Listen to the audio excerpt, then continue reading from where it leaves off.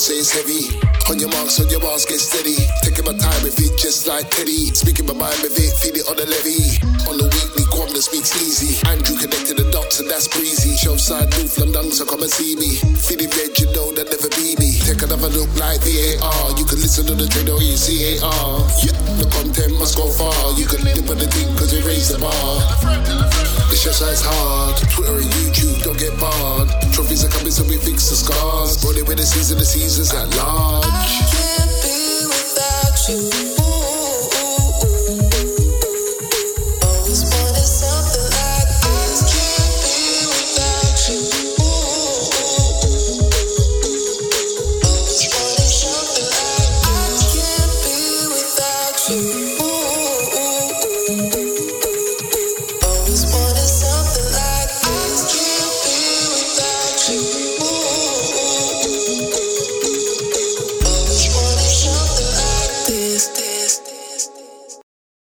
Yo, yo, yo, yo, yo, yo, yo, yo, yo, yo, yo. The yo's are back. Means one thing. It's the Shelfside Podcast. How you doing, Jimmy? I'm good, you know. After a win, I'm always good. Yes, we heard that the week before. Yeah, loving it. Even though it was quite a fortuitous, may I say, fortuitous win, but I will take it. I'll take it. We'll take them anyhow at this stage of the season, but we'll come on to that. So, how are you doing otherwise, Jimmy? Today's podcast is just myself and Jimmy. So, Jimmy, how are you doing? Yeah, no, I'm good. You know, Easter's been nice. You know, took a bit of break from work, just watching football and just resting up, visiting family. So, nice. It's been nice and relaxing. So I can't complain. Good. That's what I like. How's yours? Yeah, that's what. Yeah, I wouldn't say it was relaxed. It's been very busy. You haven't got kids as young as mine anymore, so I'm sure you can remember though and appreciate how busy an Easter weekend might be for active kids. Yes. But wasn't at work, so that's always a benefit. And my sporting teams did okay. Spurs won. The Celtics won both their games. Celtic beat Rangers. And Liverpool got a result, so that was not bad. Yeah. But I supported Liverpool this week because they're playing Arsenal. I told you, two teams I support: Tottenham and whoever's playing Arsenal. 100%. So yeah, we were both there. We were both there. I think I was busy. I was putting up a basketball hoop at the beginning of that game, but I had it on in the background. So yeah, it wasn't so good at the beginning, but a lot better at the end. That could have been even better. End, man. That save at the end killed me. But let's not. And talk the miss. Yeah. Let's not talk about that. But anyway, yeah, we don't talk about them if we can avoid it. So, guys, it's episode 137. Welcome aboard. We're going to do this as we normally do, go through the game and get onto some other stuff. Absentees today. So shout out to Lero, Kwabna, Carl and Jay. But it's just you and I, Jimmy, and we're going to go through this. So, all good. Let's hit it, really. So, we played Brighton, unless you've been under a rock. We beat them 2-1 at the Tottenham Hotspur Stadium.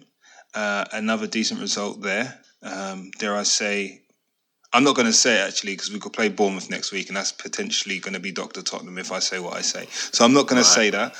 But the lineup was relatively unchanged after an embarrassment at Everton.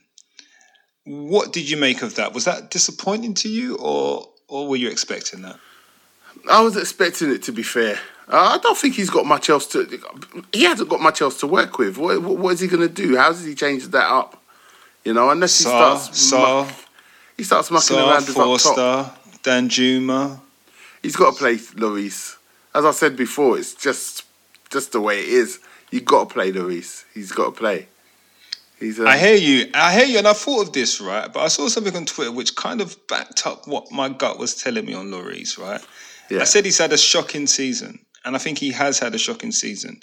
Don't get me wrong, shocking season, he's still a decent enough goalkeeper, but he's had a very poor season to his standards, right? He has. And if you look at the Everton goal, if you just look at his positioning for that Keane goal, he was way over the wrong side of the goal. He wasn't even in the middle. That's very questionable. He was so far to his right-hand side of the goal that, don't get me wrong, he was a screamer, but he absolutely gets nowhere near it because he's not there. He's not there to get near it. And it didn't go top bins. I know, it didn't go top bins. It's a good height for the keeper, but it's just too far in the corner, you know. If you start on the other side, on the other post, it's definitely too far. We will never know because he's in the wrong position. The thing is, right, if I'm looking at it and I see, who is it, Keane? I see Keane with the ball 30 yards out, I'm not even worrying. So I'm not saying you're worrying, but you should be in position. Yeah, that's all I'm saying. I'm going to send you. I'm going to send you the image. Yeah, and then tell me if you have a different opinion next week, right? And also, don't do no changing. No, I can't do Photoshop. No. Don't do all that. if I could do that stuff, I wouldn't be here on this pod. I'll be sunning myself somewhere in a hot place doing 419s. Already having done 419s. So, right. Yeah. I'm not your prince who's sending you Yahoo messages. Don't worry. So, other criminals are out there.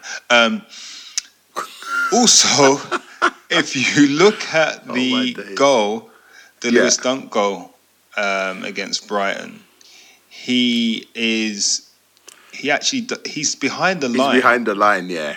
I saw that he was behind the line. It's one of those ones where I don't know whether goalkeepers do that to sort of like get a spring or something. I don't know why they do that, but I've noticed other keepers do that when it's a cross. They come across and they sort of like go deeper into their goal, and I don't know why.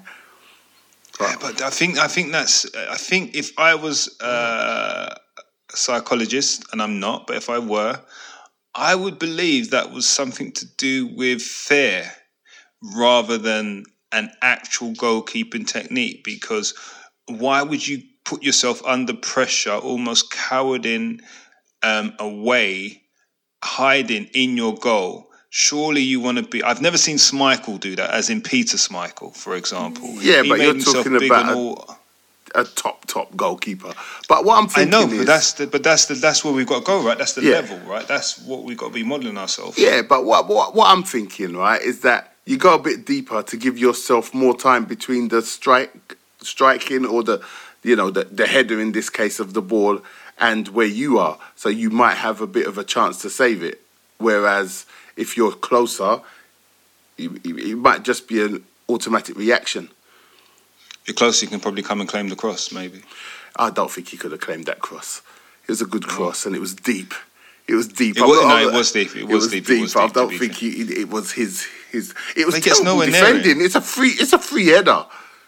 It's a free header. Well, let's talk about the fact that their tallest player, somebody who's known for his heading ability, is unmarked at the far post, and they're in this luminous, what are we calling that, pinky salmony kit, and no one picks him up. And yes, it's zonal, but I hate the fact that zonal was the answer, because I don't believe so. But it could tap into what Conte's been saying about leadership and mentality. Because for me, if you're playing zonal, but you can see somebody's unmarked, not once, because it happened after he scored, which is criminal, and Skip ends up marking him. Yeah, Skip shouldn't be marking Dunk. That should be Longley, Dyer or Romero. You choose one. Not Romero. Longley, Dyer. Maybe not Romero, but Longley or Dyer has got to be at least trying to stop him from getting a clean head on the ball, whether it be at goal or whether it be back across into the danger area. We've got to try and stop that kind of attack. And it's like they don't want the responsibility of marking their most dangerous player at set pieces, which is it's criminal. Yeah, it's criminal. It's again the lack of sensing of danger for me from Dyer, the one they call Eric Dyer. Like you said, take that responsibility. Like, I hate this guy with a passion. I hate this guy with a passion in terms of John Terry. But do you think John Terry says, "No, I'm sitting in the zone"? Yeah, I know. Do you think Vidic I does don't know. that? Yeah, I don't know why you mentioned him because No, do you know why immediately I want to go against you, but I know I can't. No, but that's the point of why I mention him, because everybody knows I think he's a racist, I think he's a prick. But when it comes to actually sensing danger as a centre half in the Premier League, he's a great defender, wasn't he? Let's be honest. Let's be honest. Yeah, that's why I hated him even more. He's actually good. Right, and he didn't have any pace. This is why I'm using him. Like, I hate the fact that I have to, but this is what Dyer leads you to do. Right? Yeah. And just on that point, there's a podcast that actually sent out something on Twitter the other day. Yeah. I'm not going to mention any names. It's slander. They slander Romero, basically saying he's reckless liability. He takes too long to pass. He loses the ball too often. He goes on aimless forward runs and leaves a hole. Overrated. Something the other. And wow. Yeah, and there are two valid points in there. That we know he's reckless. Yeah, undoubtedly. We know he's reckless, and he can curb that, and he's trying to curb that. But he's not reckless every game. Yeah. But he can be reckless, and it's cost us. So that's without question. No one can argue that. He is slower on the ball, but I don't actually mind him being slow on the ball, because you know what? He retains the ball. It's not like he's slow on the ball and then loses it, like some players. He's slow on the ball, and maybe he slows down our movement. But you know what? I'd rather him find the right pass than risk just passing to anybody unnecessarily. Yeah, or just hitting areas. I'd hate that. Yeah, he's a thoughtful passer, but he's a good passer of the football. He can pass the ball. So for me, it's a little bit harsh to pull him up on that. Yes, maybe, but he's a defender. He's not supposed to be sort of like pushing the pace forward. That's for the players further up the pitch. You know, you've got 6 players playing further forward than him, 7 players playing further forward than him. Let them do that. Yeah, exactly. My sentiments exactly. And then the accusation that two more accusations. The accusation that he goes on aimless runs. Now, I resent that, because for me, I think he's been given license to go forward. I think he's caused problems when he's gone forward. And yes, he does leave a hole, but does he go on runs when both fullbacks have gone forward and both DMs have gone forward? I don't think so. I think so. He goes beyond them. He goes beyond them, and then it's clear that what should we do? What would you tell your DMs to do, or your? No, they should naturally be covering. They should naturally be covering anyway. If a defender steps forward, the holding midfielder's job is to plug that hole. My sentiments exactly. So I find that a bit harsh, and the fact that they say he is a liability, I don't see anybody saying he was a liability when he predicts and reads Matoma's flick, intercepts the ball, because he doesn't go to Matoma. He watches him, realizes what he's going to do, reads it perfectly, there to intercept, plays the pass that leads to the pass that sets Højbjerg free. Yeah. So all I responded to that tweet, and I haven't got a response yet, is, what do you think of Eric Dyer? Yeah, fair question. Fair question. Yeah, and I don't want to get into Twitter beef with another rival podcast, but I thought it's been going around. Is it a Tottenham podcast? It's a Tottenham podcast as well. This is what I mean. Why are they slandering our undoubtedly best defender? Why would you do that? Maybe it's for the tweets. Maybe it's for the replies and the comments and the algorithm. Maybe they're feeding into the algorithm, and I bought into it, and I've helped a rival podcast. Maybe that's what they were doing it for. But anyway, I thought I'd just mention that in case you saw it. I didn't see it. But Longley is he's a good passer of the football. He looks like he can play ball, right? But he's so weak and he's so slow. It's like if he was stronger, I wouldn't mind the lack of pace. But if the lack of pace, even if you get there, whoever the striker is, they're just going to bully you off the ball anyway. The Premier League doesn't suit him for those reasons. At all. But I still prefer him over Dyer. I'm sorry. Yeah, he's a bit... Dyer, he's an enigma. Because sometimes he looks like he could play ball. Sometimes he looks like a decent footballer. And other times, he just doesn't defend well. That's the basic thing. He just doesn't defend well.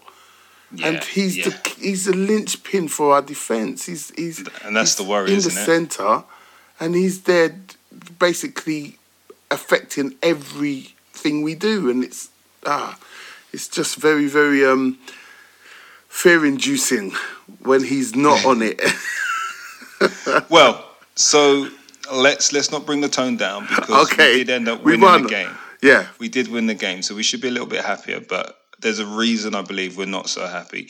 But that was the goal we're speaking about before we got into the defenders, was the Lewis Dunk header. That was the actual official equaliser. And obviously they equalised somebody's 100th Premier League goal. And if you're going to score a 100th Premier League goal in front of your own fans, is there a better way to do it than what Heung-min Son did on Saturday? My word. This man has that in his locker. Where's it been all season? But that was postage stamp. Right, kids, that's a letter that you send through something called letter. What's a letter? Mail. It doesn't go through the airwaves, through the Wi-Fi. Internet. It's actually a physical thing, and you put a stamp on it. It had the Queen's head. It's going to have the King's head on it soon. Just letting you know. Anyway, right, and it goes in the top corner of the envelope. Top corner, where the shot went. That was beautiful. The shape on it, the way he got his yard, everything that he did is like it's typical Son Heung-min. Typical. Yeah. That's what he does. It's what he does. And it was beautiful. A thing of beauty. Those two touches to get that yard, you knew it was coming, but there's not much you could do about it. No. Because he's quick enough to beat you obviously off the dribble, although he's not done it this much this season, but you don't want to get too close. But they showed a quick montage of his 100 Premier League goals in 100 seconds. I think Spurs did that. And I think I saw, the Premier League did Son's best 10 goals. And mate, within the 10 best goals, I think there were 5 or 6 examples of him being on the edge of the box, either foot, whipping it into top bins, like literally. Pidge. So it is what but the Burnley goal was in there, right? The Burnley goal was in. Yeah, the Burnley goal was in there. But the funny thing was, the Burnley goal in the 100 goals in 100 seconds. It was hard to see because obviously they don't show the sonic run; they just show the finish because it would be just the finishes. And you don't remember the finish; you remember him beating 19 players. Yeah, exactly. His own teammates as well. Yeah. But yeah, I mean, look at that, and it's interesting when I looked at that. So I do remember all of those goals, and he had a relatively slowish start. I know he scored. I think it was on debut against Palace, and then scored that goal against Watford, the little flick. That was in his top 10 goals as well. Oh, right, okay. But what was interesting to see... That was a nice goal, though. It was very deft. I mean, even though it was offside, very, very deft finish. VARs have been on our side a lot. Yeah, but what was interesting was the increase in the goal count, because at a time, even in the peak, that word I'm not allowed to say, years, he scored goals, but he got to about 40, and then you just see, like, within 18-19 season, I think he really came into his own, and the goals started raking up. And obviously last season, where he scored 23 Premier League goals, that obviously boosted him.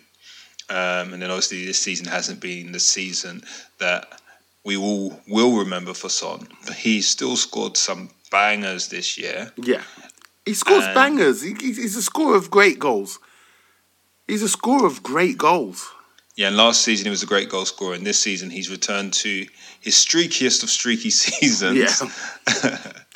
But I think he's still up to 10 Premier League goals now, which isn't a mean feat. Yeah, it's decent, but it's not at what we would expect of his standards.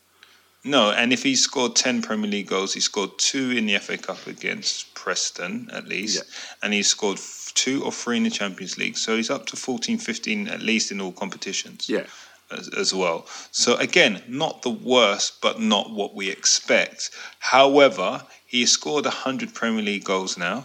Not many players for Spurs can say that. We have got a few, because we tend to have good goal scorers, but he scored 100 Premier League goals.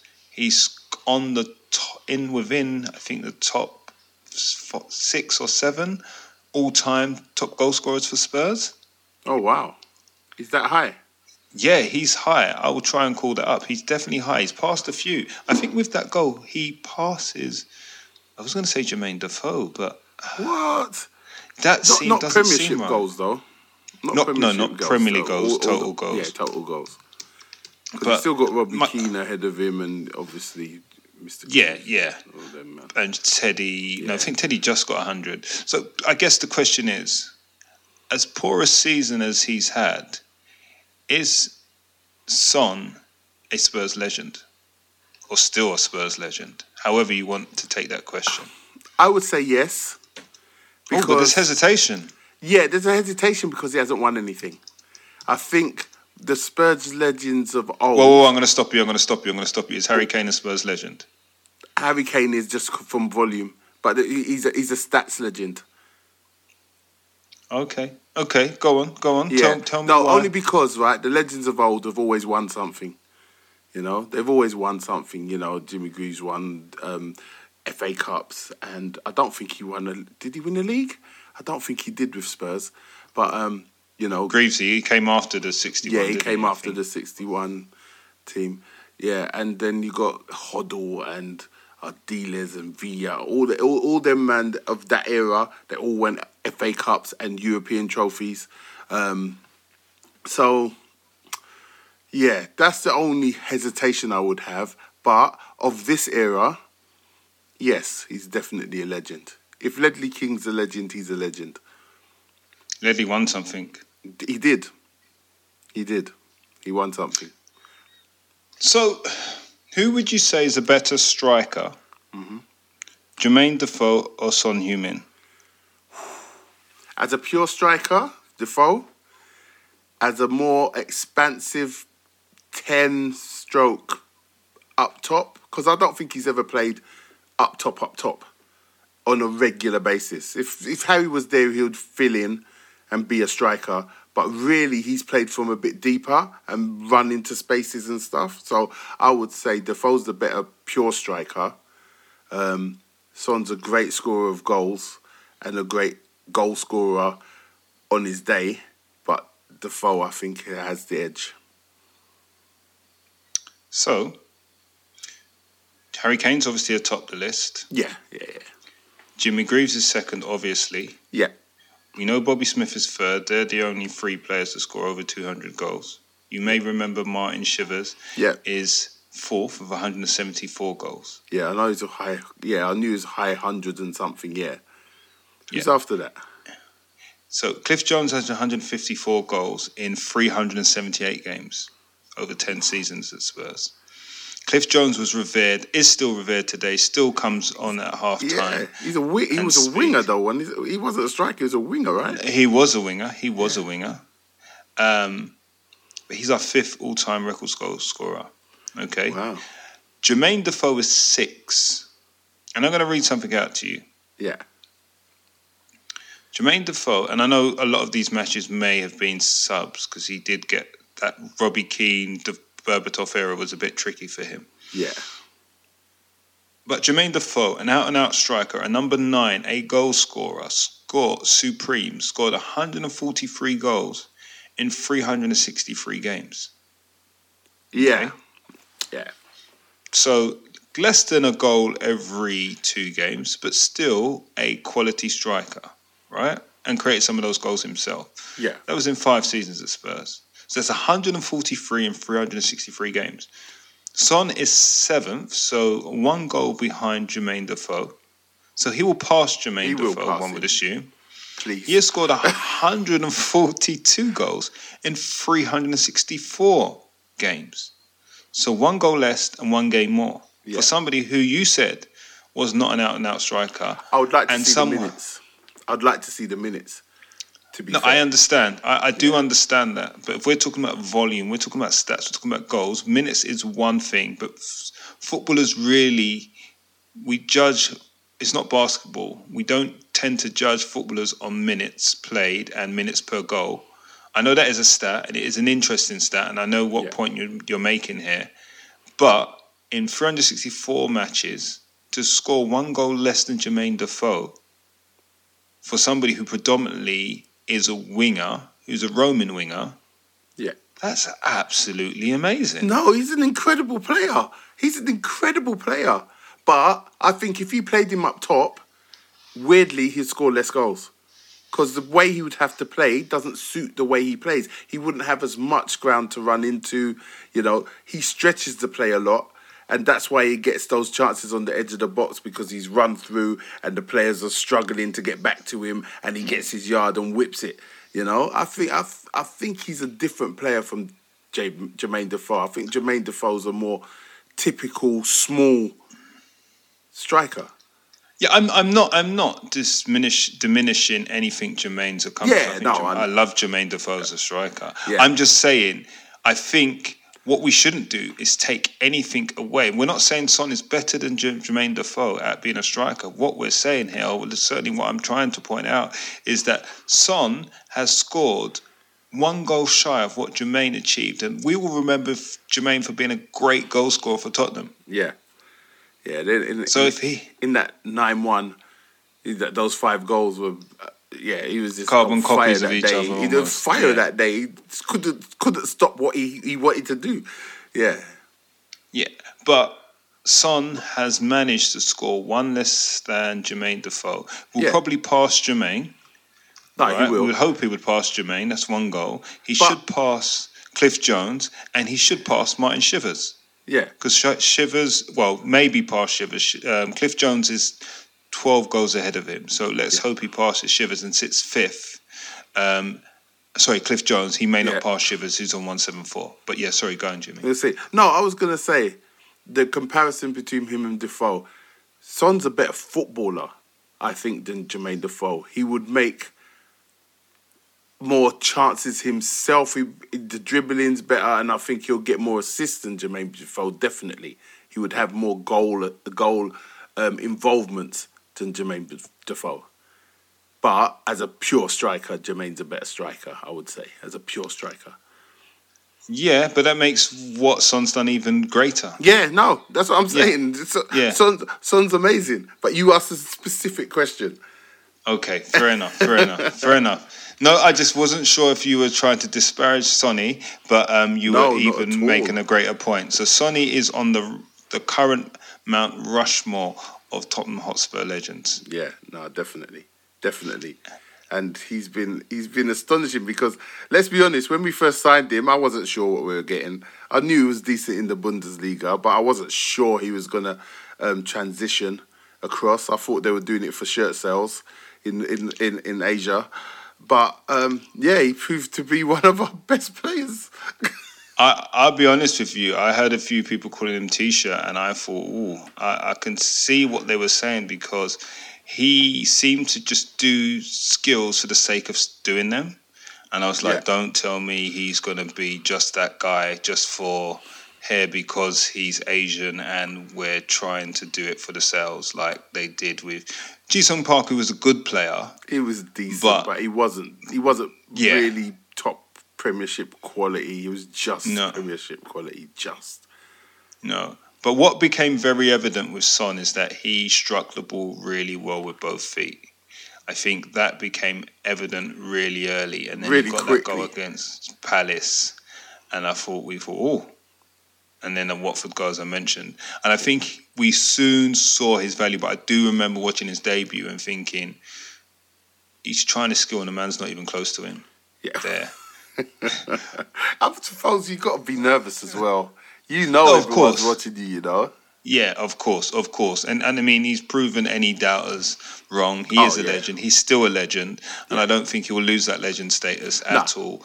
And class is permanent, form is temporary. And if he's finished in the Premier League for Spurs, because of our system, our style, maybe he's had enough, I still think he has quality in him to perform elsewhere at a very high level. Oh, no, definitely. The thing, I'm still not sure if he's right or left-footed.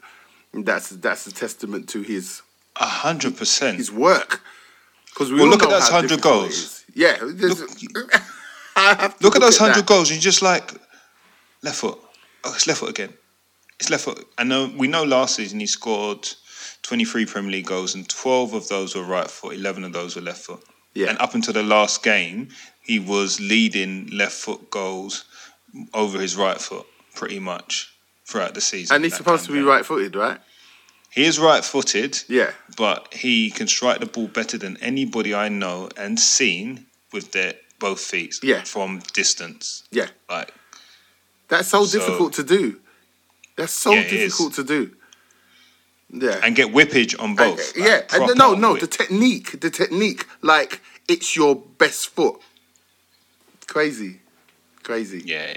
It's mental. I want to see his stats on FIFA and those things there when they talk about both feet, because he's up there.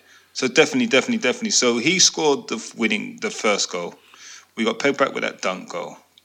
And then Kane scored the winner. Yeah. Good goal. Nice finish. In between that, as you mentioned earlier, there was a bit of controversy, wasn't there? Just a couple. There's a couple of controversial things. Just a few, little. Let's say we got assisted by the officials, because there was the first one was the handball by Mitoma. I think that was. I think that was the first one. Handball by Mitoma. Was it handball? Did it hit his hand? Did it touch his hand? Put it this way, right? If that was the defender in the box, right? If that was the defender in the box and it hit him there, it would be a penalty. I've seen them given. So if it's... And he put out his arm to control the ball. Yeah, so he did. That just makes it even more obvious. It's unfortunately, it's close, but it's unfortunately a handball, and the goal can't stand, right? But the McAllister one, this is the one that people keep on speaking to me about. The McAllister one, it touched his hand, and the rules are it doesn't matter what happens, if it touches your hand and it goes in the goal, it's disallowed. So that one is actually correct. Say less then. Say less. Yeah. So both ways then, those two, by the letter of the law, were correct, yeah? Were correct. Regardless. Højbjerg's challenge on Mitoma for a penalty shout, definite penalty, 100%. You can't not get the ball and kick the man. You can't do it. So it's funny because I saw this live in the stadium, and my seat was behind that goal, but to the top left. So I see Mitoma more than I see Højbjerg. Yeah. And in the stadium, in real time, it didn't look like a foul, right? Yeah. And nobody in our section thought it was a foul, or in our block or this stand, really. And I think from other angles, you don't think it's a foul, but there is an angle where you see he clearly treads on Mitoma's foot.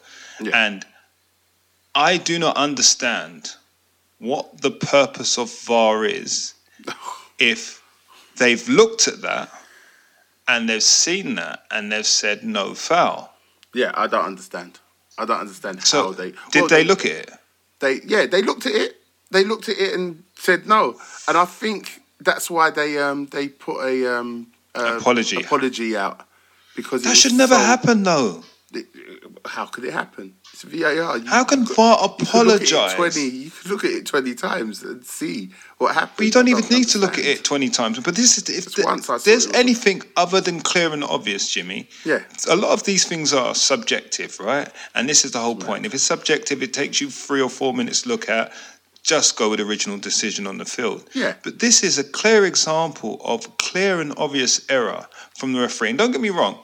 Like, it's obviously gone in our favour, and I'm happy in knowing that we've got the 3 points, because I don't think we'd have got the 3 points if they get that penalty. No, definitely not.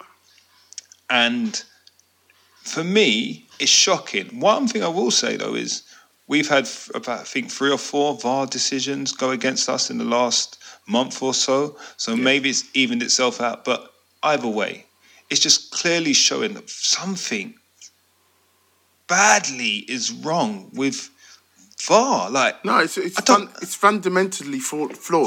It's taking too much intervention. It's intervening way too much in the game. Like in the World Cup, I thought they got it a bit better, where they only had a look if it was clear and obvious. If it wasn't clear and obvious, they just left it. And this should be the same. That was a clear and obvious error, and they should bring it back, and they should change it. And they're getting it wrong consistently throughout all games. They're getting it wrong.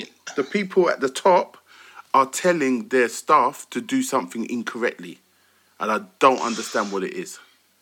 Mate, if you make a mistake of that magnitude, and let's be honest, that mistake could have cost Brighton a place in the Champions League. Yeah, absolutely. And if we will never know how it shakes out, right? But what we can say is, if Brighton score that goal, the way they played us off the park, the way Zerbi's audition went swimmingly well, apart from the sending off, which we'll come on to, Brighton then potentially leapfrog us with the game in hand. Momentum's maintained. They've got a cup semi-final. There's buoyancy around. Anything could happen. If that leads them to Champions League or even a Europa League spot, if they now miss out on that, they can look at that moment and say, that was a turning point. That was one of the reasons. Yeah. If we cost a company millions in error, and that cost our client millions, we get the sack. Yeah. We get the sack, Jimmy. Like, there's no two ways about it. Or we're on capability reviews and with the view of getting the sack, or early redundancy, or we're going into a different role. They offer an apology and that's it. Yeah. Put it this way. The officials are very much protected. There's protected species because it's so touch and go, all the decisions. They're instant decisions, and not all of them are black and white, yes or no, definite or not. Yeah, but when they are, Jimmy, what's the excuse? When there's going to be a percentage of them when they are, but that's why they get the extra protection. But that's why they've got VAR. Yeah, they're still getting that wrong. And it will change. It will change next season. I'm telling you, it will change next season. Because the worst thing that happens to officials in football is losing the respect of not only the players, not only the management of teams, but the fans. When the fans start seeing it being incorrect again and again and again, even us Spurs fans are sitting there going, "Woo, we got away with one there." You know what I mean? 100%. So it doesn't matter which way it goes. When it's a clear and obvious error by them, it's getting and you know about reputational damage, right? Reputational damage is one of the worst things. That any company or any kind of organisation can have. So that's what they've got to try and stop. And because it's been so bad this season, it will change. It'll have to. Listen, VAR's rating on Trustpilot right now, or Checker Trade, yeah. You know you can't give less than 1 star. That's where they are right now. I'll be honest with you. They are low. They're low. Listen. They're not doing their thing at all. bare thumbs down right now. Bare thumbs down. Even the sending off. Now, I'm assuming the referee has sent off the Zerbi and Stellini just to calm everything down, because he clearly got the wrong individual in Stellini. No, what it is, right? It's I looked it up. It's the FA rule. If the manager gets sent off if he fails to control his bench, that's Fair enough. That's the law that come in, and the referees made the right decision. If that melee was a red card defence in his eyes, he sends off both managers. That's it. So he doesn't get to appeal it, and he does. Would he get a free game ban? You get to appeal a red card, but I don't think he can, even though he's standing there, not even looking. It's the strangest thing. He should have done more. He should have stopped worrying about the guys on the pitch and worried about the guys having a Barney. Well, really, yes, because it's another thing where it's not a good look as a manager to have your staff absolutely losing it. It's not a great look. Yeah. But do you know there was something said to Stellini from Zerbi in the pre-match? Before, yeah, I heard they had beef before the game. Yeah, but it looked like it was all from his side. What, not Stellini at all. Yeah, Zerbi, yeah. It doesn't look like Stellini's got that. Yeah, I don't know. It's hard to... No, it's Zerbi. It's Zerbi. It's Zerbi, yeah. So, it's hard to... It's hard to know what's been said. Stellini doesn't look that kind of character. He doesn't look like he's a beef merchant, if you get what I mean.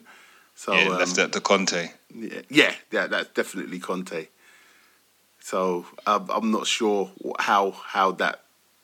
It looks like Zerbi was on one from the beginning, so it was obviously going to spill over. But it's unfortunate he had to be sent off. But now we're going to have Ryan Mason standing on the line, and that doesn't fill me with any confidence. When he was standing there, like when I saw it, I was like, oh man, this guy just doesn't look like he's got the stature to be a manager of a club like Spurs.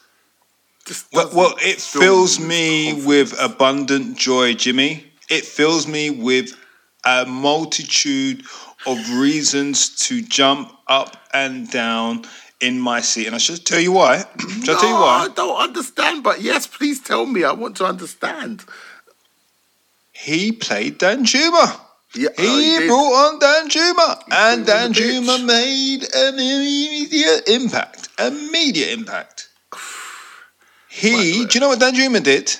He pressed, Jimmy. He pressed and he pressed and he pressed and he pressed, and it led to the winning goal because it was his press that made them lose the ball or hack the ball, and yes, it led to the interception. Hold on, are you saying, right, that a Spurs player came on the pitch and actually looked like they were trying? And he did more than look like he was trying. He was actually effectively trying. He looked quick. He looked purposeful. He looked impactful. He looked ready to do something even greater than that. And he didn't get the ball as much, but literally his pressing alone in the short period of time between him coming on and us getting a winner looked like it troubled Brighton's back line. Wow. And that we didn't do at all, even though, we were chasing shadows for the best how long part. How long was he on the pitch for? I'd have to look it up. Do you remember when he came on? Because I'm looking at BBC website, and they've got the Spurs and their match ratings. Yeah. Right? Out of all the players that played, he's fourth. He's fourth, is he? He's fourth. It's like Son Heung-min is top, 680. Skip, 626. Kane, 614. Danjuma, 603. No one else is over 6. The fans one, I feel like the fans one is... Sorry, the BBC one is done on fans vote, is it not? I don't know. I'm not sure. It doesn't say. I think... I could be wrong, but that feels like it's fans one because he didn't do that much with the ball in the end. So it was 1 minute, literally, between him coming on and Spurs equalising. Right. So it was immediate impact. And it just felt like it. He was just so purposeful with it. And it didn't seem out of control. Sometimes someone just comes on and it's like headless chicken. I need to prove that I'm working here. I need to prove that I'm pressing. I didn't want to name any names because I still remember that night in Ajax, but in Amsterdam. I know. But But yes, it looked purposeful. It looked like he did it at the right time. He did it at the right angle, at the right pace. You know what I mean? Yeah. He did it on trigger points and not just running around chasing the ball like he's in the school playground. Exactly. And it led to a turnover of possession from which we equalised. So it just showed that there seemed to be something there. Yeah, sorry, the winner. And it just showed that there could be other players we could utilise in forward positions, because I do feel like there's a lack of movement up top and a lack of pressing up top these days. And that could be down to Kane and Son being basically in their 30s. Kane's got a lot of mileage in his legs and he's had a lot of injuries, so we know he's not a sprinter, and he never closes. He never closes. No, he has a little jog towards them, and that's just to get into position. Yeah, really, cut off an angle, maybe. Yeah. Well, you're being very kind there. Yeah. maybe. But no, he does try and close down a bit. I see him sometimes. He's never blatant just walking around. He's always trying to be progressive, I suppose, trying to do something. But do you know what that's important, right? And I'll tell you why that's important, because watching Still in Goal on Saturday, they do an excellent job of, and we all know Brighton's tactics. They give you a full sense of security. They let you fall into that, and then they spring on you, and they literally pounce. Like at one point, Lewis Dunk was the only person back when they were attacking. Right? So they get into position, they lure you in, and they play out from the back so well. They go to the full back. Still's kicking was immaculate. He would clip it, unlike Lloris. He would clip it to his fullback one touch forward, and then bang, they're into their triangles. And when he didn't do that, if we closed off that angle, he played at least 4 or 5 40-yard balls drilled along the floor to his forward player, straight down the centre of the park. Yeah, as another out ball, right? That's why he's playing ahead of what's his head? The Spanish Raya. Is it Sanchez? No, Sanchez. Sorry, not Raya. Yeah, ahead of Sanchez. Yeah, exactly. Because it looks like it's the distribution. That looks like it's the difference. Sick. Honestly, but then when Son would press him, or then when Danjuma came on, you noticed that he had that little bit less time, which made it a little bit more nervy than they still played it most of the time, but there were a couple of times, the merchants came back out. The merchants are out again, yeah, we're close, we're getting closer. Yeah, no, I'll get you. Just a little more energy, just that bit more energy just makes them rush a little bit more and hopefully makes mistakes, and that's what you want, isn't it? Yeah, you just want to turn over possession, right? But you know the difference between Steele and Lloris, right? Well, one can kick a ball. One was put in goal because he was rubbish at football. And the other one went in goal as a matter of choice and worked on his art. Yeah. I hear you. Fair enough. You know, Lloris, go in goal, man. You're just messing up the game. I never thought that when he first came. I thought he was decent, obviously, but that's another podcast. Yeah. So I think we were, the fact that we got the penalty was just not given, and the fact that I think we you're on BBC Now, so what are the stats in terms of possessions, etc.? Because I think we were pretty much played off the park. Oh, it's embarrassing, right? Possession. We had 35%. Oh, it stops. They had 65. They had 17 shots. We had 9. They had 4 shots on target. We had 3. They had 7 corners. We had 3 corners. They dominated the match on stats.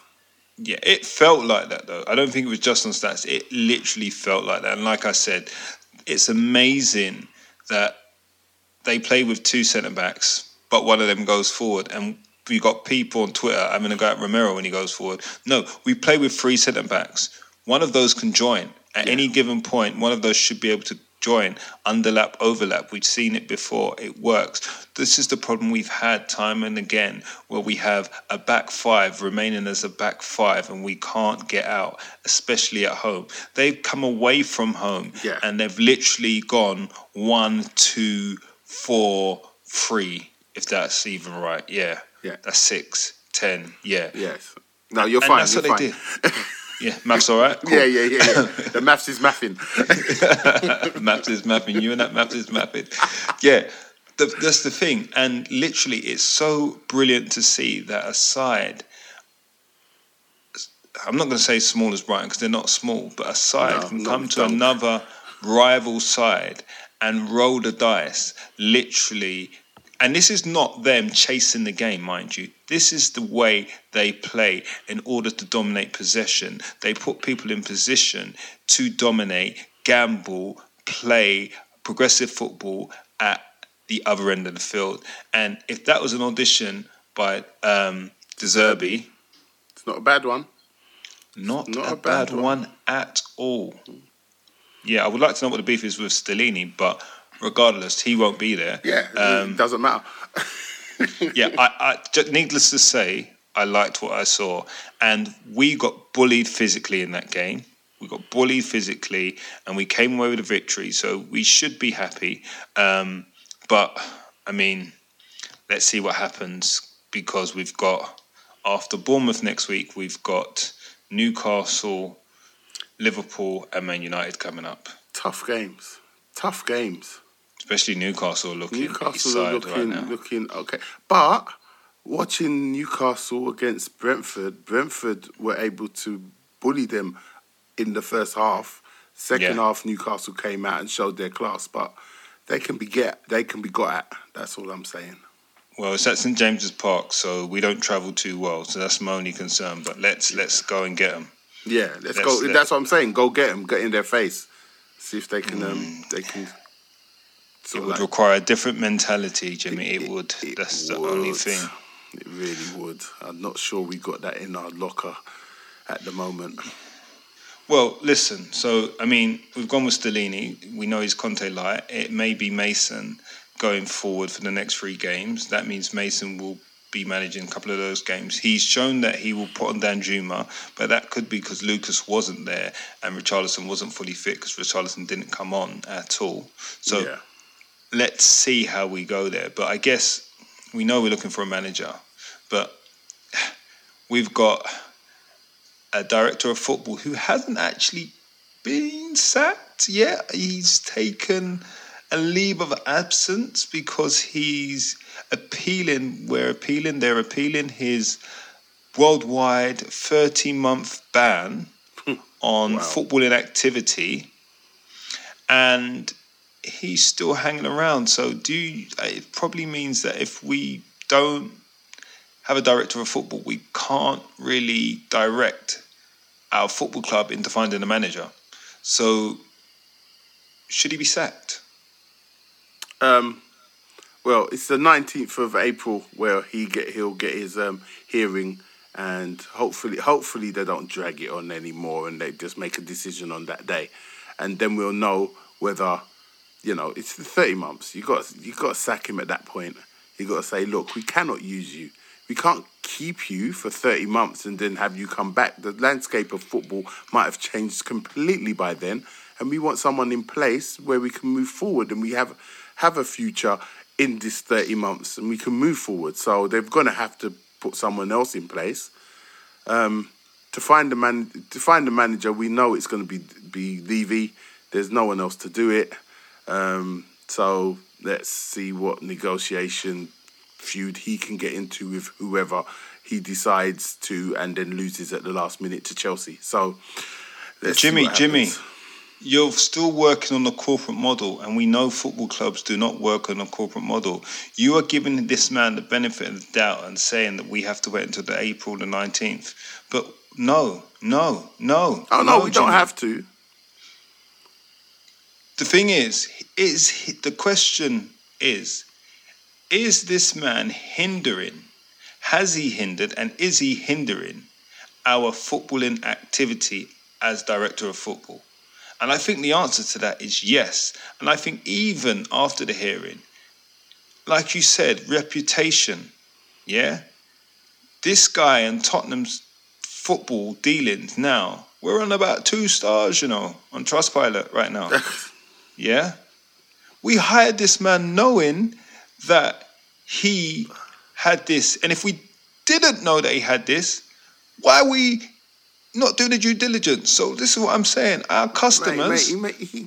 He made an offer we couldn't refuse. He came with Conte, right? Conte signed off on him.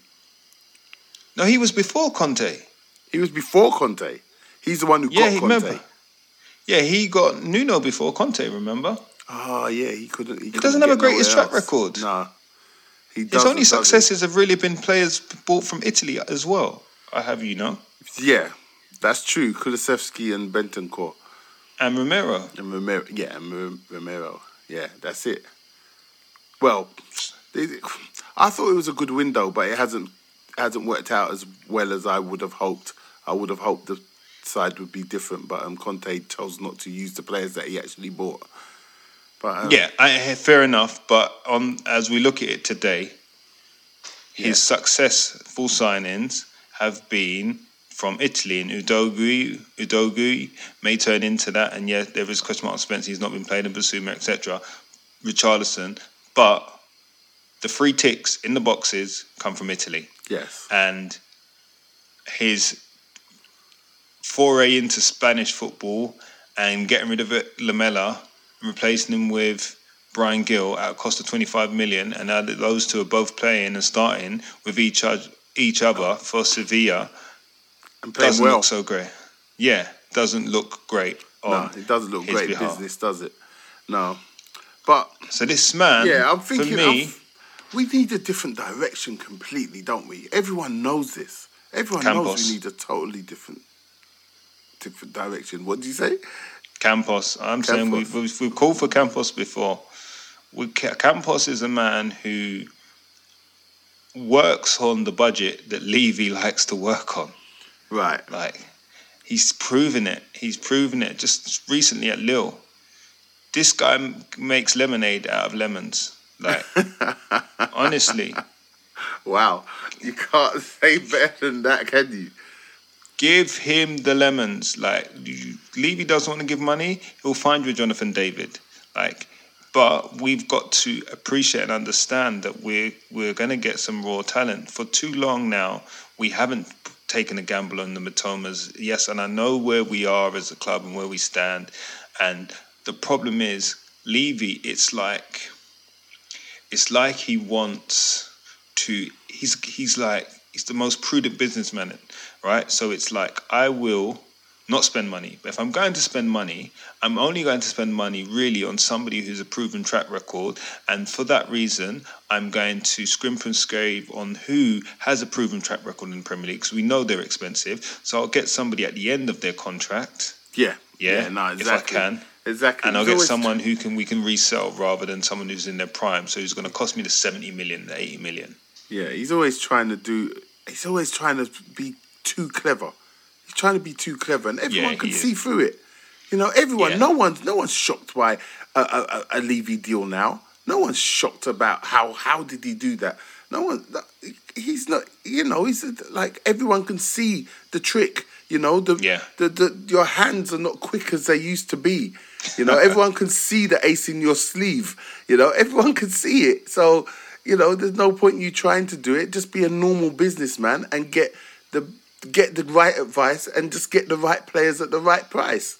Don't stop trying to get them. Yeah. I think you're right. I think you're right. We need to sack Paratici just from the visuals of it. You know, just get rid. New broom, sweep it clean. Get a manager and a director of football that work together well, and let's get on with it. You know, let's do this properly. See what we can do with Kane and Son. See if they'll stay. If they don't stay, then we sell them at a decent price and we move on and we try and build again. But we need to, this stagnation that we've been in since Potter's gone, I'm not liking it. I'm not liking the direction we've gone in. £10 fine for mentioning Poch. But as you insist on mentioning him, why haven't we called him yet? Are we in danger of missing the window on Mauricio Pochettino? Nah, I don't think we want him. I don't think Poch and him get on. I don't think Poch and Levy get on. I think there's a problem, a fundamental problem there, and I don't think that's been healed. The fans can sing his names as much as they want. Levy ain't bringing him back. Sang it Saturday. Yeah, I heard. Levy ain't bringing him back. He ain't bringing him back. And I don't like going backwards anyway. I would think that sometimes you need to go backwards to go forwards, Jimmy. Yeah, but he was there. He did his thing while he was there. I think for Spurs it's done.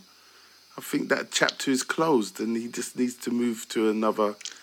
Lampard's gone back to Chelsea. I know it's caretaker, that's not going to work. Lampard's gone back to Chelsea. He never worked the first time. At least Poch worked the first time. I know. I'm like, why have they done that? This guy, this Bowley guy is just like, he's all over the place, man.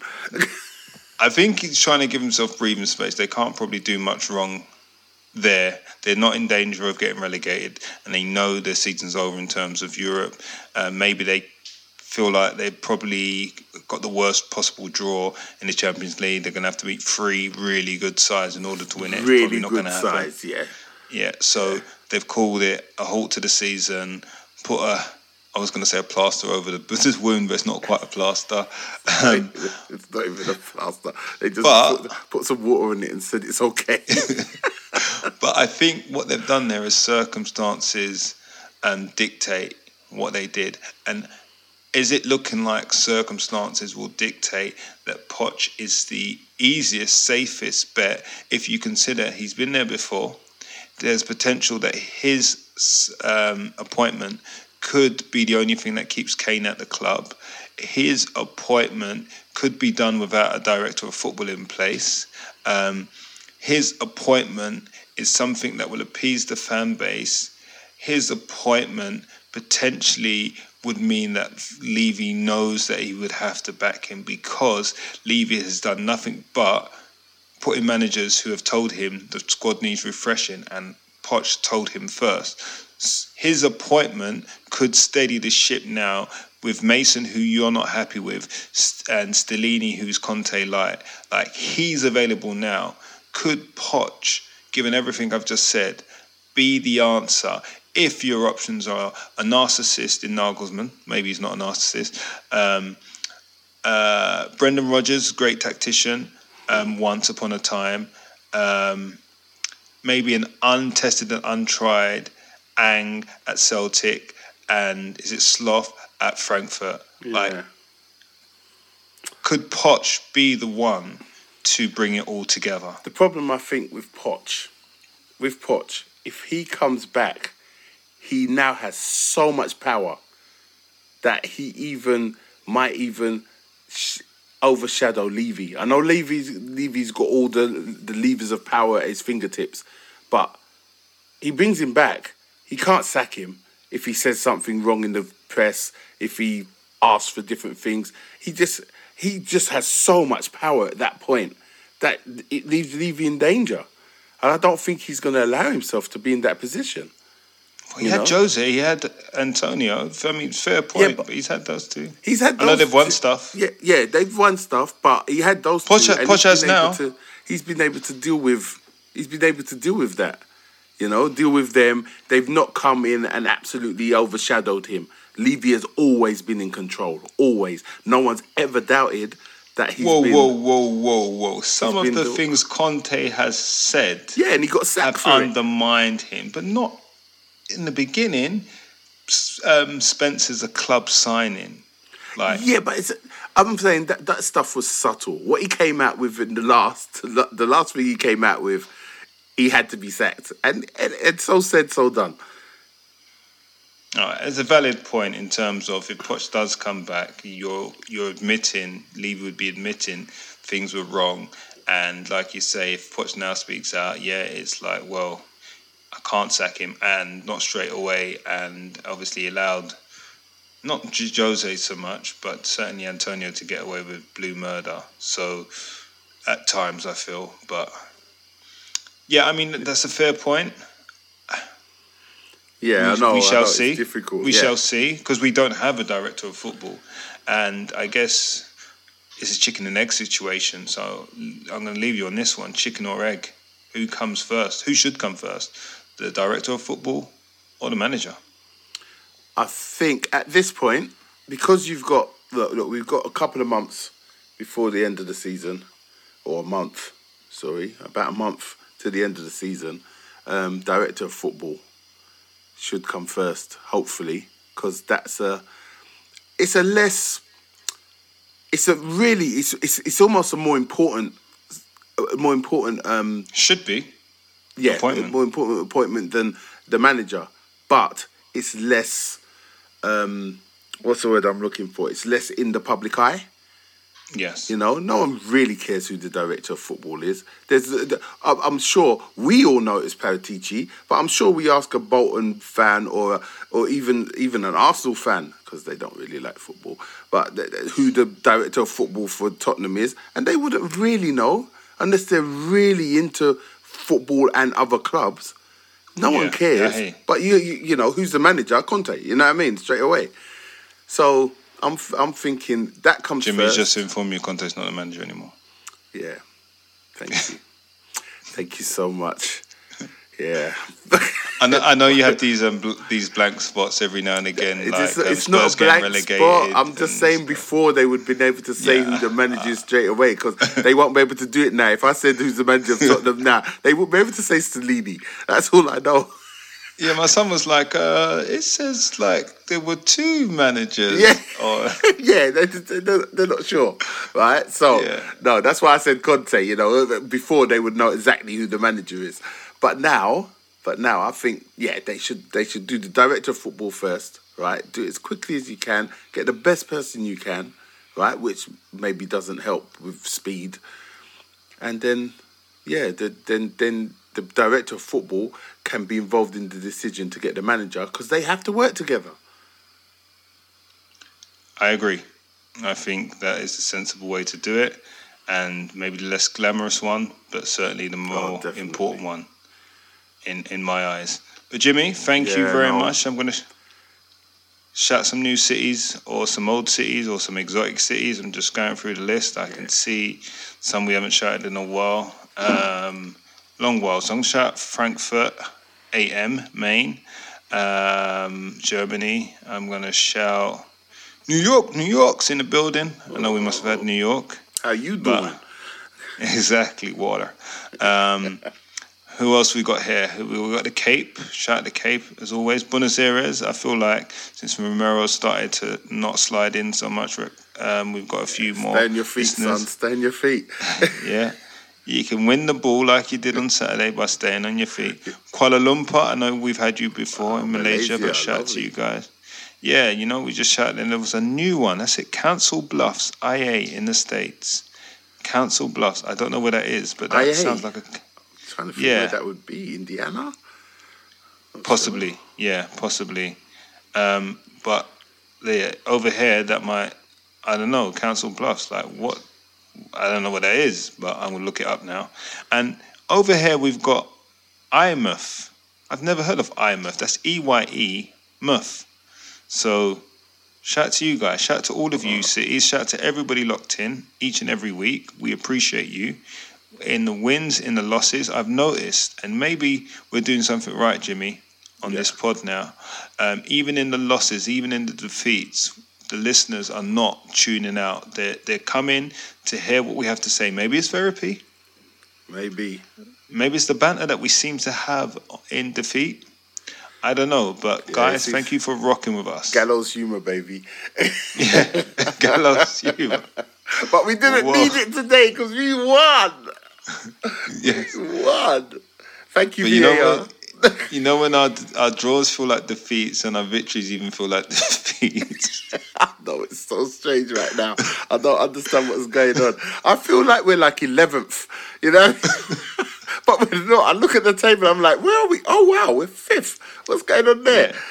Yeah, it has been a highly deceptive season. It has been a very, very deceptive season. Weird, but As Kwabna will say, the sun still shines on the Southside podcast because we've got the son, Juan Min. So, guys, thank you for listening. Thank you for rocking with us. You know what to do. Kwabna tells you each and every week when he's here. He's not often here these days. So let me tell you, like, subscribe, all of that good stuff. Tell a friend to tell a friend. Give us a 5-star rating because we only give you 5-star content. Indeed. Even on Trustpilot, we've got 5 stars. You get me? Indeed. So follow us. Do all that good stuff podcasters tell you to do.